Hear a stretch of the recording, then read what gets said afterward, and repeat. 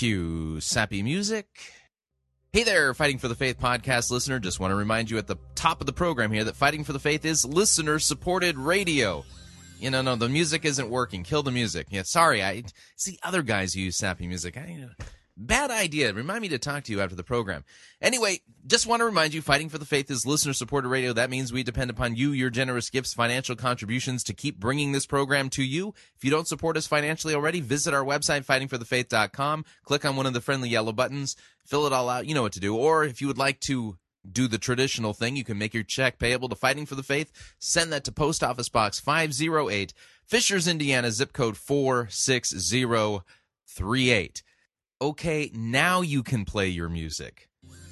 Yeah. Enjoy listening to the program. I enjoyed making it. I hope you enjoy listening to it. Here we go.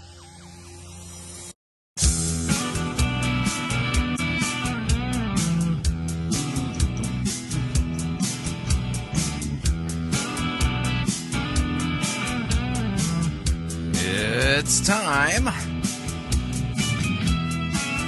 for another edition of Fighting for the Faith. Tuesday, November 29th, 2011.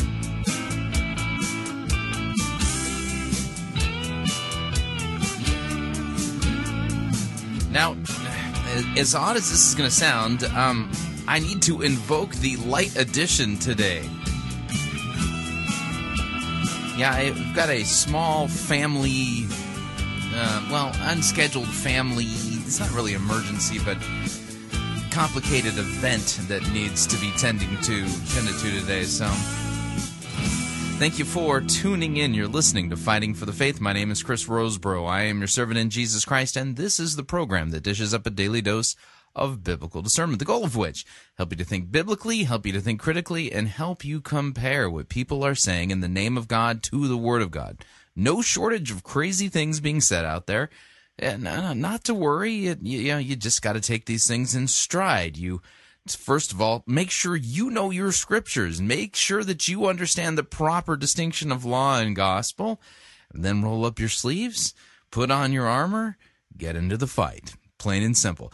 This program is partly about, helping to equip you to to be effective in the battle that you are already in. You may not realize that you're in a battle, but see, that's the thing. As soon as Christ puts his name on you, as soon as you are brought to repentance and the forgiveness of sins and trust and faith in Christ for your eternal salvation and what he's done for you, it's like painting a big red bullseye right on your chest, and the flaming darts of the evil one almost begin flying immediately. That's kind of a weird way to put it. One of my favorite Far Side cartoons is a cartoon where there's two deers that are talking to each other, and one of them has a red target on his chest, and the other deer says to him, "Bummer of a birthmark, Hal." And so that's my favorite Far Side cartoon.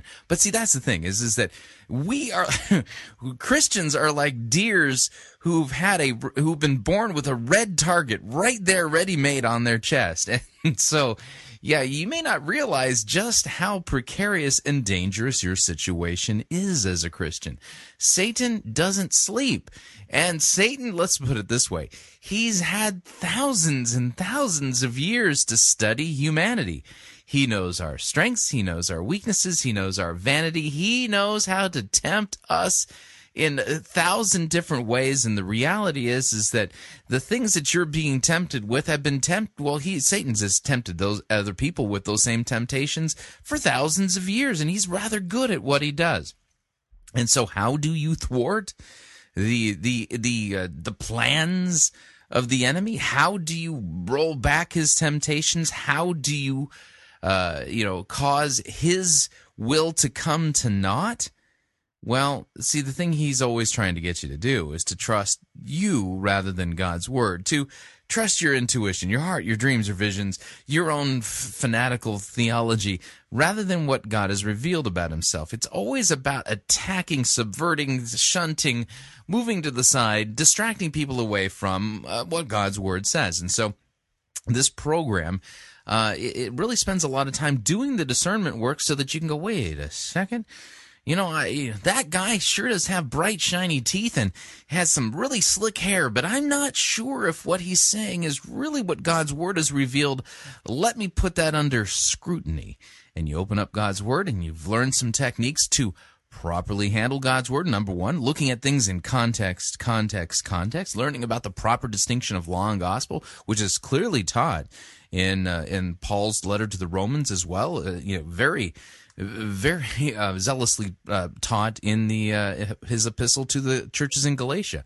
So, there's certain techniques that, things you need to know. And then when you become skilled in hearing and listening for what God's Word says, hearing the voice of the Good Shepherd, then when the wolf comes around, you sit there and go, yeah, I'm not going to fall for that. And you get the privilege, the opportunity, the ability to love and serve your neighbor by helping them to see that they're being deceived and protecting them from the wolf, and instead pointing them back to their good shepherd, Jesus Christ, the crucified and risen Lord who died and rose again on the third day for our sins and for our justification. That's what this program is all about. Now, as I said at the beginning of the program, today I'm invoking the light edition. I don't normally invoke it on a Tuesday. Like I said, I've had something come up, kind of a unplanned family event. Well, it's not even an event, but anyway, if for those of you who are listening, if you could maybe say a prayer for the Rosebrough family. We got a complicated issue that needs dealing with, and my simple prayer would be that God's will would be done, plain and simple. So if you could maybe pause for a moment and say a prayer for the Rosebrough family and for the issue that God knows about, and just pray that His will would be done. And we will trust that God will do what it is that God does best, and that His will be done, and He'll be glorified through this situation. So anyway, so let me tell you what I got on deck for today's edition of Fighting for the Faith. The answer is, well, I'm going to be turning the microphone over to Dr. Rod Rosenbladt, a man whom I have no problem turning the microphone over to. We're going to be listening to the next lecture. Now, technically, this is lecture number 7 on Luther's commentary on Paul's epistle to the Galatians. So this is lecture number 7. It runs, roughly about an hour. I'm not going to interrupt it, and at the end of the program, we'll just, ease out with some music. So just a reminder, Fighting for the Faith, well, this is listener-supported radio, and as we draw closer to the end of the year, as you consider some of your year-end giving to those ministries and outreaches that are promoting the gospel and proclaiming Christ and Him crucified for your sins, please also keep Fighting for the Faith in mind. We try to run a tight ship here, yet at the same time, as our audience grows, so do our expenses, and so we really do depend upon your generous gifts to keep doing what we're doing. So with that, we're going to dive into the program proper. Make yourself comfortable. This is a fantastic lecture, and without any further ado, here is Dr. Rod Rosenbladt. It was a couple of weeks since I've been here, and I'd like to do the last of chapter 2, dive into chapter 3. You've got an outline compressed of what we'll do today and next week, and my hope is we can do chapter 3 in just a couple of meetings. That may not turn out to be true, but I'll give it everything I've got. And then a couple of meetings on 4, and that is the extent of that. Volume 26 is chapters 1 through 4, and then volume 27 has chapters 5 and 6. I worked all summer and I didn't get to volume 27, but maybe someday in the future. In the last verses, Luther is expositing those verses that say, "For if justification were through the law, then Christ died to no purpose." We did a little of this 2 weeks ago. Again, he reminds us this is the entire law, not just the ceremonial. And if we ask, is it true or not that Christ died? Then we ask, did he die to no purpose or not? And Luther contends it's insane to deny that he died. And he thinks it's also insane to not deny that there was purpose to it. He thinks it's sane to say Christ died for us. And then he expounds, If he did not die to no purpose, then righteousness is not through the law. You can see he's using it in that particular 16th century way for a particular argument. If you acquire righteousness by obeying, then Christ died to no purpose and is of no use to you. That's very close to Paul's text. That Christ is of no use to you if you keep going back to the law. Nullifying the grace of God, says Luther, is a very great and a very common sin. All the self-righteous commit it. He blames the Pope for a lot of it. He darkened and buried the gospel and argues why he's saying that.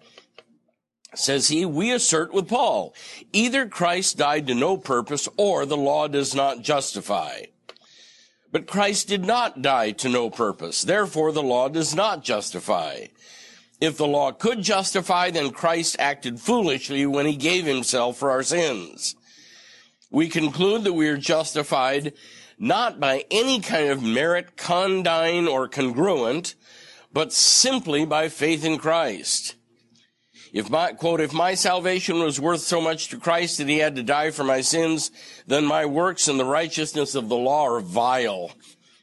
Okay, I think that's the sense of it. 21b, to seek to be justified by the works of the law is to reject the grace of God. We don't think like this. But to seek to be justified by the works of the law is to reject the grace of God. Luther will not give us any middle way here. And he really believes that he's expositing the sense of the text. It isn't Luther's clever theology. He's believing that this is the sense of the text, and he's going to hammer it. There is no sin more common than this one, to seek to be justified by the works of the law. But what is this but to deny Christ? It buries his benefits, and it frustrates the grace of God. But since Christ's suffering death is the case, he suffered for us. Righteousness by any other means than Christ alone is horrible, is blasphemous. But he says this is the view that very commonly reigns. And it amounts to rejecting the grace of God and so forth, saying that Christ died in vain. But the law cannot justify. If it could, Christ would have been foolish. All right, thus far to the end of 2. Let's charge into 3. And again, I remind you, what we're doing here is very prosaic and low level. We're just treating the book as a great book. All right. O foolish Galatians, who's bewitched you, that ye not obey the truth, before whose eyes Christ has been evidently set forth as crucified among you? Sharply rebukes the Galatians, not just for falling away, but so quickly falling away. Sounds harsh, says Luther. He calls them fools, calls them bewitched, calls them disobedient to the truth. Is this abuse? Luther says no. In this kind of a case, it's legitimate and necessary for an apostle to reprove like this. And the same thing he says is true of pastor, teacher, magistrate. We're lazy if we don't. Must be fatherly, not seeking destruction, but the welfare of the hearees. It's to call them back. It's to rescue them. He said, compare Christ reviling the Pharisees. Then Galatians, the word Galatians. Notice, says Luther, Paul does not address them as brethren. He instead calls them by their national name. Now, there was a tradition that said that particular nations have particular vices. And Luther says perhaps this is what he's doing. He goes back to that notion. And the one that Galatians is said to have been is unstable. Their national vice was instability. Luther says, Paul is saying that you, in so soon departing from the gospel, are proving that reputation of yours is true. Then he goes on to say how the Germans ought to be called Galatians, but I'll spare you that. But he does. The Germans are unstable in this way too. Who has bewitched you so that you do not obey the truth? Notice, one of the ways in which the New Testament speaks of conversion is obedience to the truth. Now, it's of the gospel, but obedience to the truth. It's not the only way, of course, but notice that's one of the ways the New Testament speaks of coming into Christ is obedience to what's true. Okay. Paul here sort of excuses the Galatians or shifts the blame to the false teachers. I see it was not of your own accord or malice that you fell, he says later. Confidence in righteousness of the law often causes a person, says Luther, to despise what is true. It bewitches. In spiritual bewitchment, Satan attacks the mind first as opposed to the senses, convinces a person that false and wicked opinions are true. As an example, he uses the fanatics, the Anabaptists, and he illustrates with one I'd never heard before. It must have been commonly said during his day, or in a book that he doesn't footnote. Some parents who were convinced that their daughter was no longer a human being but a cow. And of course, people brought the facts to bear that they were misseeing this matter. But Luther said it's as if they were under a bewitchment that the facts couldn't overcome it. And he says this sort of bewitchment deceives not just the smug, though it certainly deceives the smug, but he said even those who think properly concerning the word. He said, Satan attacks me here. How? He obscures Christ for me. We must learn his tricks. 1 Peter 5 says Luther. It doesn't just apply to the Galatians, but to all of us, even the strong. Then, in a kind of a backwards way, he says, but Satan's attacks here actually have an advantage to us. It confirms our doctrine and strengthens our faith in Christ. Then he goes to the false apostles bewitched you with the doctrine of the law. You now believe otherwise than you once believed about Christ and his dying. Paul, we are laboring to break a spell. Luther, same with us and the fanatics, using the word to attempt to break the spell, but usually it only hardens them against the gospel. Satan here appears as if a figure of Christ. Many are driven by bewitchment, he says, to the point of despair, even suicide. For something that was a bewitchment, for something that wasn't the case. Pastors face this a lot. The depth of the despondency and the despair, such that my sin is so great it's unreachable, even Christ's blood couldn't fix it. And the pastor's up against that with the promises that no matter what in the background, Christ's death is greater than it.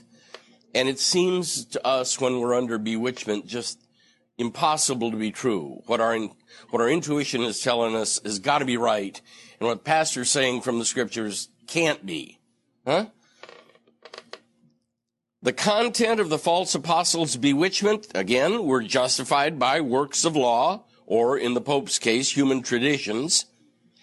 It's an expression, says Luther, of contempt on Paul's part. An expression of spite against the false apostles. That they did not obey the truth, that is, the truth of the gospel. You've deserted, you've defected from the truth that you previously embraced and believed. Luther paraphrases, I'm afraid you're done for. I'm afraid you're done for. Now remember, you see the absence of morality in all of this? In other words, it's not the point. Paul's whole letter is theological, and he gets much more exercised in this letter than he does, say, to the Corinthians, where it's Berlin and Las Vegas and whatever all thrown together. much more exercised here. That this is a battle to the death, and it's theological. Okay? The righteousness of the law bewitches so that a person cannot see or obey the truth. He illustrates with some of the sects. Once they leave, nothing can get them to return. They're hardened in their position. When somebody talks grace, Christ, death, and so forth, it hardens them. And you, before whose eyes Jesus Christ was publicly portrayed. This is even more harsh. It's as if, says Luther, Paul said, I placarded Christ crucified to you. When I was amongst you, I placarded Christ crucified so vividly, it was as if you could have touched him. And still you're disobeying the truth. So he's convicting the Galatians on the basis of their own experience. They once embraced that, now they don't, or they're waffling. He refers back to his earlier arguments. This business as crucified among you is very harsh, says Luther.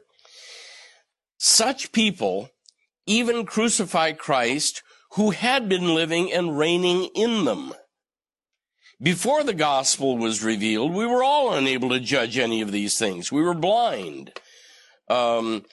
We were in the trap of human traditions that obscured Christ and made him useless to us.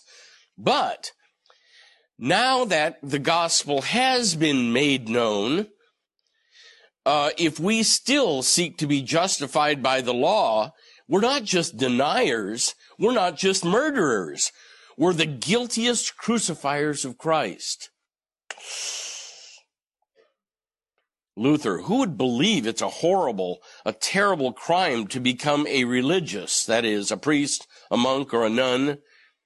But he says Christ dies most miserably in them. They will not acknowledge that Christ is primarily the justifier and the propitiator and the savior, but only as accuser, judge, and condemner who's got to be placated by our works and merits. Luther knows this firsthand by being a monk, how that goes, and he's willing to share it. The noxious doctrine of the papacy, this monstrous illusion of the devil, the notion of our own righteousness, bewitched nearly all of us. None of us could see Christ as mediator and savior. We only saw him as judge. This is to, as Paul says, blaspheme Christ, to nullify the grace of God, and to make Christ's death of no effect, useless. And he says, Paul adds, in you purposely. If we seek to be justified by the works or law, Christ is crucified in us. That is, we deny the Lord who purchased us with his blood. 2 Peter 2. We crucify him again in ourselves. Paul emphasizes two arguments. First, the Galatians have been taken captive and bewitched by the devil. They don't anymore listen to the truth that was portrayed so clearly before their eyes. And secondly, they crucify Christ again in themselves. So Paul condemns the righteousness of law and of works and accuses that sort of thing of crucifying the Son of God again.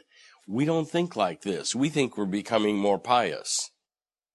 And Luther's on it. You cannot mix fire and water to get fire water. Huh? This is digital. This is binary. This is on-off. Okay? We will seem to be condemning even the law of God. We're not, but it'll look that way. Next, Paul presents an argument from the Galatians' own experience. Let me ask you only this. Did you receive the Spirit by works of the law or by hearing Christ with faith? Or hearing with faith? Since you've become my teacher, he says to the Galatians, let me just ask you one question. They knew that they had never received the Holy Spirit by the works of the law, but simply by hearing the gospel and believing in Christ. Paul is again referring to the entire law and says one of these must be true and the other false. Either the Galatians received the Holy Spirit by works of law, or they received the Holy Spirit freely, gratuitously, simply by hearing the gospel preached and grasping Christ in faith. One or the other.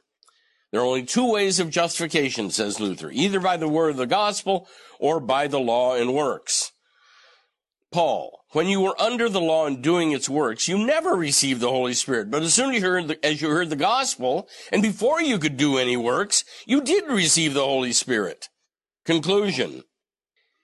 Even a zealous attempt to live according to the law is useless for justification. Wearing oneself out in vain. Luther looks back on his life as a monk and says, all of it misguided. We didn't know any better, any of us, but it was all misguided. It's a powerful argument, says Luther, repeated often in the book of Acts. He traces it Pentecost, Acts 2, House of Cornelius, Acts 10, Barnabas and Paul, Acts 15.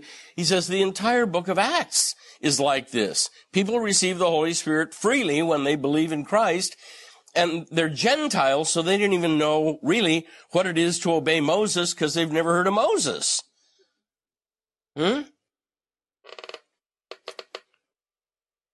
Our opponents do not observe what is being discussed in the book of Acts. I used to read this book, says Luther. I didn't understand anything at all in it. The Gentiles in the book of Acts, the term is not to be understood in its natural sense, but it's in its theological sense. Those without the law, not under the law. They do not perform the law in its works. They're not circumcised. They're Gentiles. They're pagans. And they receive the Holy Spirit. How? Not through the law and its works. They don't have the law. But gratis, gratuitously, freely, without cost. That's Rosenblatt. That's not Luther. By the hearing of the gospel. They don't do anything. Nor do they look to any preceding works. They're not thinking about the law, much less keeping it. They're not sacrificing. They're not concerned about undergoing circumcision. They just listen to what Peter says. The Jews were amazed at this. It was unheard of. It was intolerable to them at first, says Luther, gave the greatest possible offense to the believing Jewish Christians. Cites Romans 9. And understandably, the Jewish Christians murmured against these new Gentile Christians, quote, if the law doesn't justify, why did God burden us with it? I would have done the same thing. Look, if this is what it was, why did we have to go through all we went through? You're letting these people in for free. The answer is I let you in for free too. Why was there a council convoked at Jerusalem? For this reason. Peter's answer to his fellow Jews overturns the entire law at once. That's Acts 11 and Acts 15. God has freely granted to Gentiles the gift of his Holy Spirit. Luther, it means we should love this book of Acts, because it's filled with firm testimonies that can comfort and sustain us against the papists who are our Jews. Luther, what we teach and why? We teach things a person may do. You can fast, you can give alms, you should obey your parents, but none of it justifies. But simply hearing the voice of the bridegroom, the proclamation of Christ and him crucified, and believing it does justify, whereas the other doesn't. We learn here again the import of the distinction between the law and the gospel. The law never brings the Holy Spirit, never justifies. It just teaches what ought to be done. The gospel, however, does bring the Holy Spirit. It teaches what we ought to receive for free. These are two contrary doctrines. To put righteousness into the law is to conflict with the gospel. The law is a taskmaster. It demands that we work. It does not give anything. The gospel, on the contrary, does not demand anything. It grants freely. Then he tackles his opponents. That's always the Roman Catholic polemicists. They cite Cornelius against us. that Cornelius was a good man. Therefore, he merited the forgiveness of sins and the gift of the Spirit. Luther, I reply, Cornelius was a Gentile. He was not circumcised. He did not observe the law. He did not even think about the law. And yet he's justified and receives the gift of the Spirit. That means, says Luther, that the law neither helps nor contributes to righteousness. Otherwise, God would have granted the Holy Spirit only to choose. So experience testifies that the Holy Spirit is granted to those who do not keep the law. And consequently, righteousness does not come from the law. But, says our opponent, Cornelius was a good man. Luther, I reply, he was, on account of his faith in the coming Christ. Same as all the patriarchs, all the prophets, all the devout kings in the Old Testament. They were righteous for the same reason, believing in the one who was to come, who would be the Savior. He said, the problem here is the sophists don't understand faith in the coming Christ, and they don't understand faith in Christ who's already come either. They understand neither one. But we have to understand that distinction. And he goes to tree and fruit. This argument stands very firmly. Cornelius was justified without the law. Therefore, the law does not justify. Then he gives examples of God justifying men without the law. Naaman the Syrian, kings of Egypt, Babylon, Job, other Oriental peoples, Nineveh. Remember that one from Jonah? Why was it that Jonah said, not I? Why was he so angry? He finally said it. I know what kind of a God you are, and if I go there and preach, they're going to repent. No. I identify with Jonah. Then a section on how things fared for people trying to observe the law under the papacy. We tormented ourselves miserably, ruining our bodies in the process, and we never arrived at tranquility or a tranquil conscience. Because the law doesn't justify. Faith in Christ does. We should have known this from the Word, but we were all of us immersed in such horrible darkness we couldn't judge rightly about anything. We were always in doubt. We could never be certain of the will of God. We could never attain to knowledge of God or of ourselves or of our vocation. But now that the truth of the gospel is shining, we receive certain instruction solely through hearing of Christ in faith. Luther, why I speak about this at such length. The human heart doesn't believe that such a great prize as the Holy Spirit can be granted solely through hearing with faith. How it thinks. Well, for something that important, we certainly must do something. Now, you've never thought that, but I have. Then he says, Luther says, the devil magnifies that within us and in our hearts. Our reason says, you're making forgiveness of sins too meager and contemptible. You're despising the gift.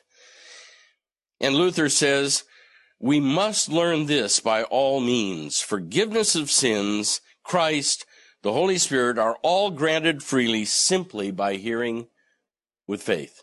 And it's always faith in Christ. Right? Even our huge sins don't stand in the way. It pleases God to grant all these gifts to us freely.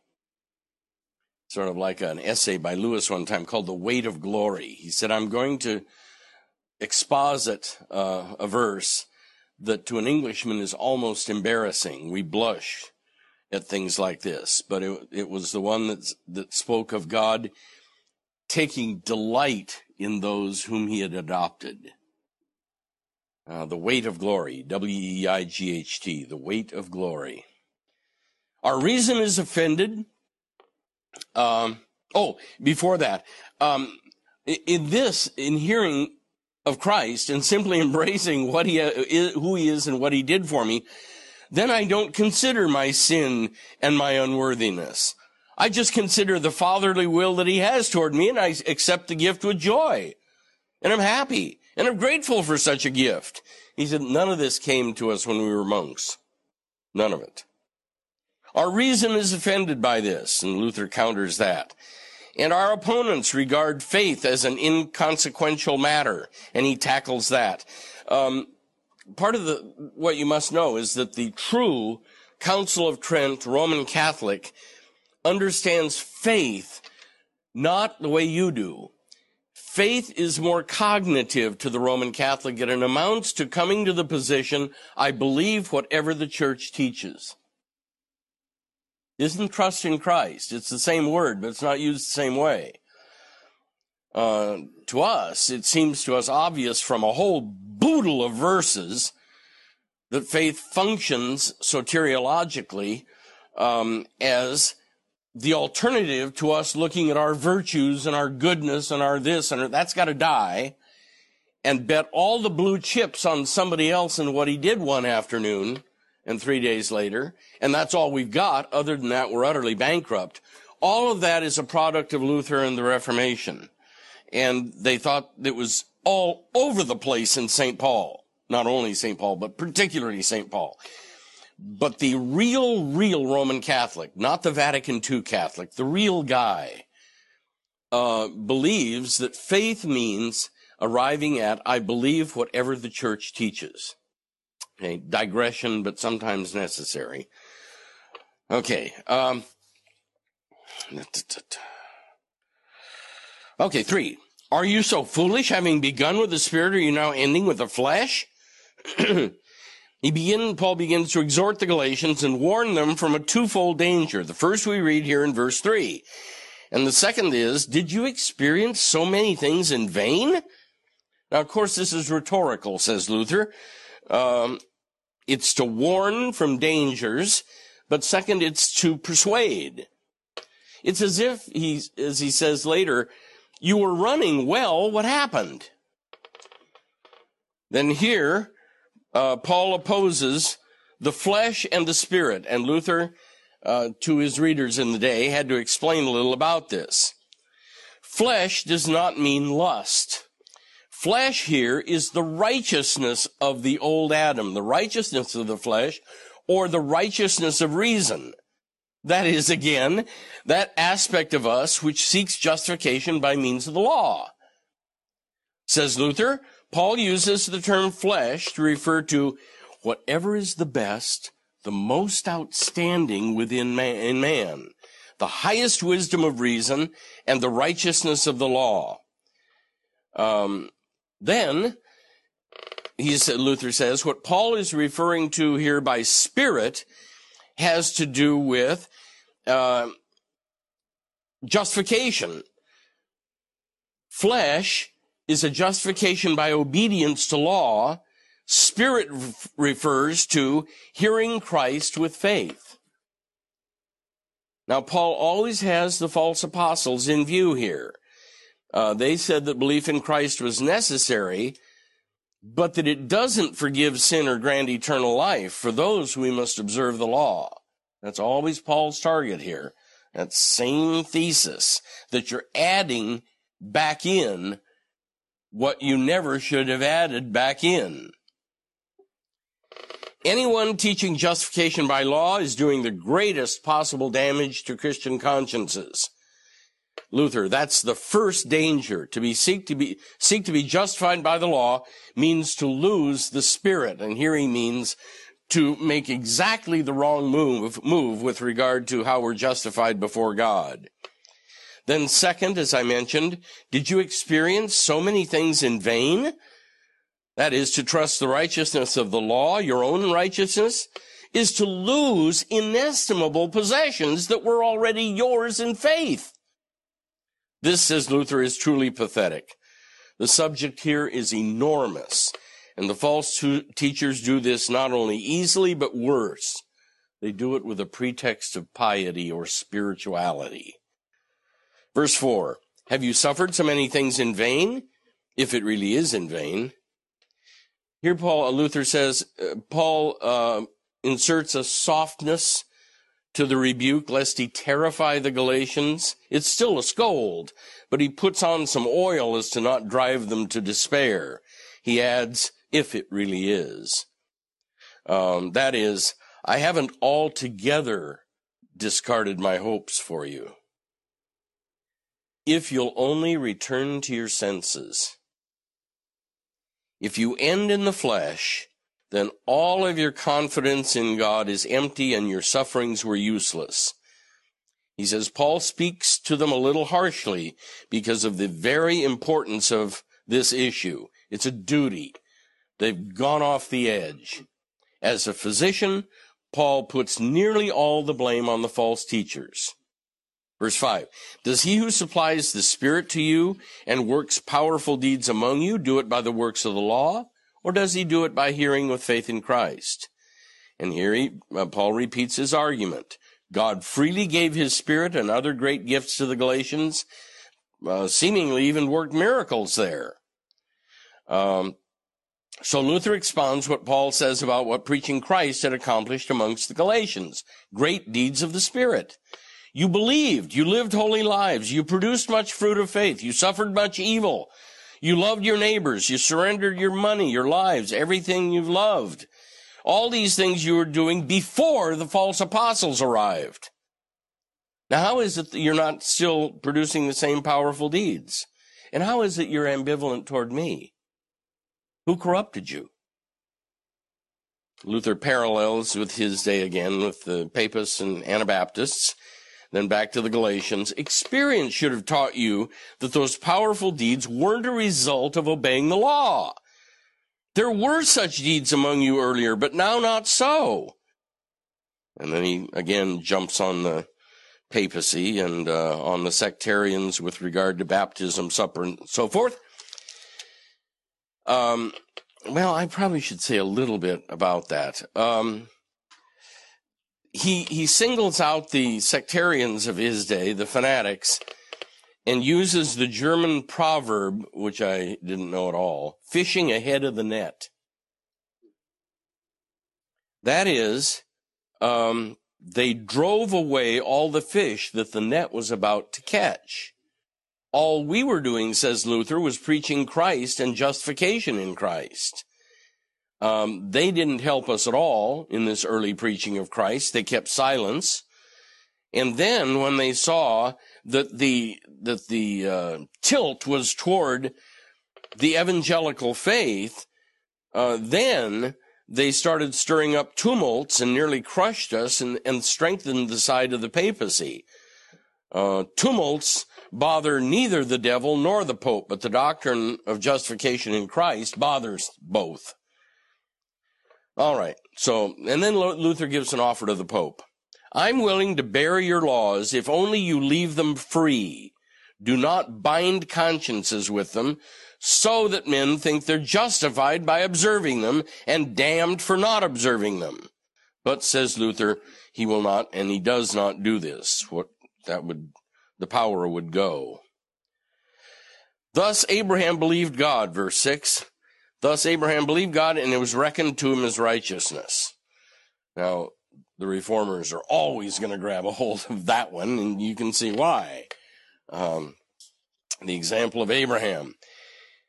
Abraham was justified before God, not because he worked, but because he believed. He quotes the full text. It was reckoned to him, were written not just for Abraham, but for our sakes. By using the words Abraham believed, Paul makes the faith in Christ to come the supreme worship, the supreme duty, the supreme obedience, and the supreme sacrifice. This and this alone gives the glory to God and not to us or not to man or not to Abraham. Quote, to believe in him, the coming Christ, to regard him as truthful, wise, righteous, merciful, and almighty. In short, to acknowledge him as the author and donor of every good gift. Reason doesn't do this, but faith does. Faith justifies because it renders to God the glory and honor due him. And then he compares how reason singles out the absurdity of supper, baptism, Christ crucified, never understands this stuff, that the supreme act of worship is to hear the voice of God and the promises and to believe them.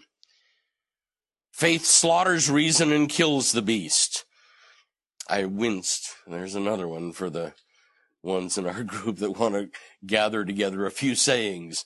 But at least here you've got a context of what he means. It's that on this particular thing, reason won't help you. Just hear the word of the promise, and just let God drive that into you, and then work out from that. Okay? If you're interested, Dr. Anderson's new book on Lutheran reason. I don't know how to tell you to get it, though. It's published in English, but is printed in Germany. And I can't tell you how to get to it. Do you know, Dan? There's a link I've got. Email to Anyway, his dissertation was on Lutheran reason. His major tutor, was Alistair McGrath at Oxford, and his second reader was Dr. Montgomery. And Dr. Montgomery got together early with Mr. Anderson and said, what you're going to do is to write a better version of Gerish's Grace and Reason. For decades, the book we've all looked to on that subject, Grace and Reason, was Dr. Gerish of the University of Chicago. And Dr. Montgomery said to Dave, you're going to redo that only better. So it's available now, though published in Germany. It's in English, but published in Germany. A little bit of a plug.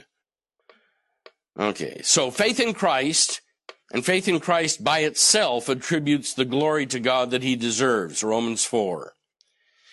What does Christian righteousness consist in then? Two things. First, faith in Christ, and second, the divine imputation. God reckons to the believer as if he possessed all of Christ's righteousness, but it really amounts to a covering. Think wedding robe. How do you get into the wedding? Well, the chief of the wedding has to give you a robe. I won't press that. I'll leave to the exegetes. But that robe of righteousness, a lot of exegetes will say, is a way of picturing imputed reckoned righteousness.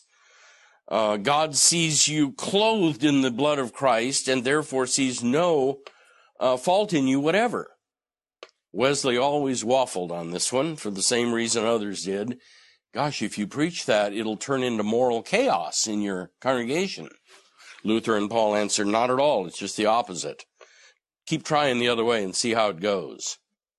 Add works to Christ's death and see how it goes. And then come back and talk to me when it's all on the floor. I used to tell my Westmont students, just in case the victorious Christian life ever cracks, before you go to hard atheism, try a Reformation church. We consider that normal, those ups and downs. So, Abraham believes God, and it's reckoned to him as righteousness. And Luther says it's particular. The promise of the seed. There's going to be a seed, and righteousness will be coming through him, and Abraham believed that. So, the sophists dispute about imputation, don't like it at all, neither did Wesley. God depicts himself otherwise than reason can judge or grasp. Quote, if you wish to placate me, do not offer me your works and merits, but believe in Jesus Christ, my only Son. Then I will accept you, and I will pronounce you, and I would say as if, righteous. Major thing in the Reformation. Reason retorts, then good works are for nothing?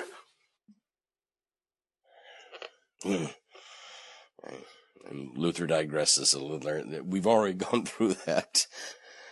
So, Christian righteousness is defined properly as first, a trust in Jesus Christ.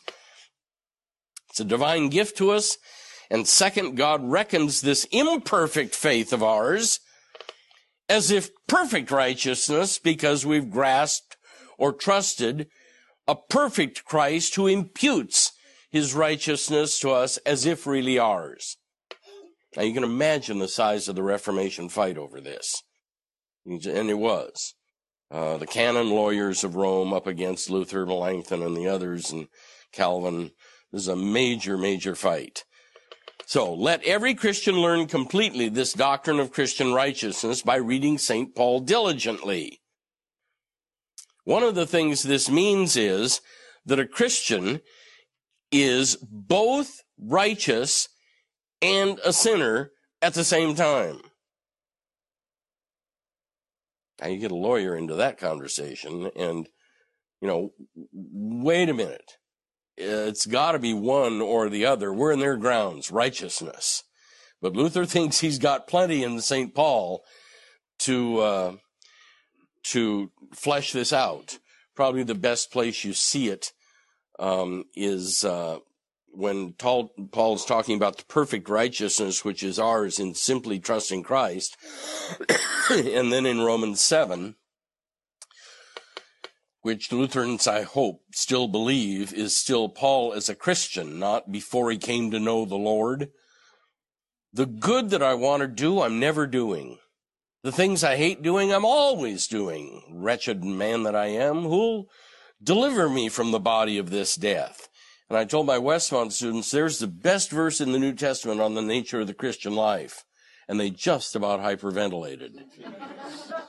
Why? Because no Christian can talk like that. Huh? That must be Paul before he came to know the Lord. Now, in the Greek, it's present indicative. It isn't that I was, it's that I am. And it happens that one of the people in our circles, one of the scholars in our circles, Dr. Middendorf, did his dissertation on that. The book is called The Eye, it's the letter, The Eye of the Storm. It's on those last verses in Romans chapter 7. Your Wesleyan friends will just about faint. When you say that here's a great description of how it goes for the Christian. Anyway, it makes for it's efficient to get the conversation going, that's for sure. If you want to get right to it, use that. But the Reformation believes that all the treasures are freely given in Christ, all of them, and gratuitously or for free or on the basis of his merit, and then things go roughly. Or, to paraphrase badly, if you think you've had trouble in life being a non-Christian, try becoming a Christian and they'll get worse. I think we should have done with that business that the evangelicals do of come to Christ and your life will get better. I just don't see many verses that read like that. This is the way it seems to me that the talk goes. All right. So, the Christian is both righteous and a sinner at the same time, both holy and profane. Paradoxical. But it seems to be that the verses lead to this. I'll give you an example, visual example. When I first got to California, already that pastoral robe, that alb, was in vogue. The baptismal garment. And I got to Southern California and I found, there was no preaching of imputed righteousness. So I bought what's called a cassock and a surplice. I had first reacted against my liberal Lutheran graduates. The ones who believed the least had the most dress. And I went back and I bought a Geneva gown in reaction. Then I got out to California and I realized the Lutherans just weren't doing much with imputed righteousness. So I went back to the garb of the 50s, where there's a black cassock, which was the street garb for a priest. And then over it is this white little thing like a choir boy wears, huh? That's to visually say, what's the dark? That's me, huh? And over the top, God places Christ and covers me with the righteousness of Christ. Huh? I was interested down in San Diego last week. It wasn't John, he had a chasuble, but one of the other guys had cassock and surplice. And I asked him, I said, how did you arrive at doing that against the flow of the baptismal robe? Was there a rationale to it? Anyway, so this is the definition of Christian righteousness. The belief in Jesus Christ as who he is and what he did, and that God has imputed to us that righteousness or covered us with it, such that, like Abraham believed the promise concerning the seed, and it was reckoned to him as if it were righteousness. You want to grab that verse, huh? That's paradigm case. We wrestle with our moral behavior, this, that way, and another way. And we spend 90% of our energies on the subject that isn't central in Galatians. Huh? Or I see this worked out in ecclesiastical ways where if it has to do with something that's moral, everybody gets excited. But, if it has to do with something doctrinal, and I mean central, not just anything, central doctrinal, people are sort of bored. And you say, wait a minute, that's backwards. It's backwards, huh? Everybody foams and froths about things moral in a religion. That's not just Christians. But not everybody froths and is bothered by something that takes away from free justification and imputed righteousness. Then things don't seem to froth, which means we're out of line with what Paul's doing here. Huh? I'm bothered by the moral behavior of the church, but not nearly so much as I'm bothered by false doctrine. And people think I'm some kind of screwball. I'm just reflecting what was going on in the 16th century. Huh? Anyway. Okay, let me stop there. I'll hold you over. I don't know if we'll make it to the end of chapter 3 next Sunday, but I'll try. You've got the whole thing anyway in kind of summary form there in your hands. Bring it back if you want to next Sunday. And feel free to leave. It's 1:30. And I'll stay for a couple of minutes if also somebody wants to ask a question or two. We're at the heart of it here. We're at the heart of the book. Could you explain why Luther thinks that the flesh refers or has the meaning that you described rather than, to me, I read it and I want to make the same mistake that Pastor Rhodey was talking about today in church and say flesh bad, spirit good. Yes. This is a lexicography question. It's pure lexicography, and Luther's right. When you go to Sark's in the University of Chicago Arndt Gingrich lexicon, it's both the classical, or we'd say secular, tracing of a word and the Koine New Testament tracing of a word, and it doesn't primarily refer to this. And Paul and Luther are making use of it in the same way we talk old Adam, new creature. And they are convinced that that's the lexicographical definition and the cable holds. The last thing that we want to say is that it has to do with our corporeal nature and that the spirit is the real us in us. And you want to flee from that sort of stuff. So we've already got it kind of, whatever it isn't that. But I think Luther has the lexicon on his side here. Not just in Koine. I think you can find equivalency also in classical. Okay? I want to ask you, my understanding of the word sophist is teacher. How do you use it here? Luther is using it sarcastically. The set is what we would call the scholastics. The scholastics. Only he isn't even paying them the homage of calling them the scholastics or St. Thomas. Sophists goes back to Socrates. I would say lawyers, but you can talk to me later about that. The sophists in Socrates' day were those, he said, who purposely made the weaker argument appear as if it were the stronger. Consciously. Socrates hated them. They were self-certified teachers and professors who came to cities and gathered together groups of students who would pay them tuition. And Socrates thought that what they were teaching wasn't worth a lick. But Luther picks that up, that sarcastic term, the sophists, and sends it right into the center of Rome. It's a term of derision, and it's an epithet. It's a pejorative. It's a spit word. And he picks it on purpose. Okay. Lord willing, I'll see you next Sunday. We'll see whether we can get through it. If we don't, then I'm going to ask we can go just a little longer and finish it.